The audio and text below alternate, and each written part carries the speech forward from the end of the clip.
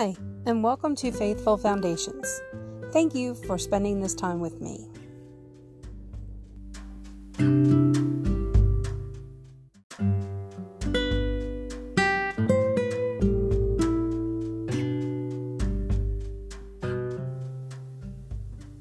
When I heard these things, I sat down and wept. For some days I mourned and fasted and prayed before the God of heaven. Nehemiah 1:4. Nehemiah was an Israelite living in Persia. When his brothers came to visit him, they reported that the remaining Israelites were deep in distress. Not only were they weary and discouraged, but the wall surrounding Jerusalem had been broken down. The once magnificent wall had protected the city for years and stood as a testament to the faithfulness of God. So when Nehemiah learned it had fallen into disrepair, he was deeply troubled. He wept over the destruction, confessing the sin of his nation. Shortly after that, Nehemiah was serving the king of Persia. When the king noticed Nehemiah's distress, he asked what was bothering him. Nehemiah prayed in the moment and explained the situation. The king granted him permission to leave and repair the city walls.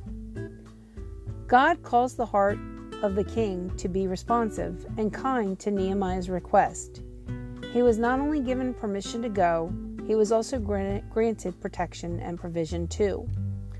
And because the gracious hand of my God was on me, the king granted my requests.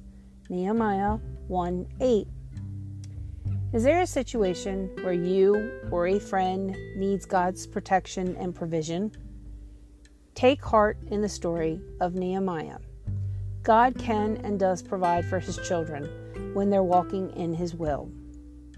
God, thank you for dealing so graciously with me. I have need of something and I'm coming to you because I know you are the good Father. You always provide for your children and bless us. So thank you for what you're about to do. In Jesus' name, amen.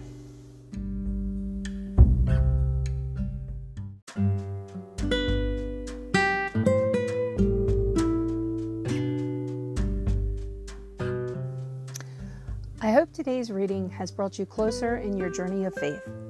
What did you learn from today's devotion? I look forward to sharing with you more tomorrow. Please follow us on our blog where you can find a free daily devotional checklist to make following along each day easier.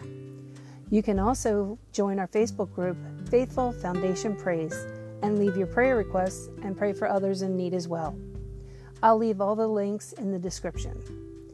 Have a day filled with love, peace, and happiness, and remember to share it with others.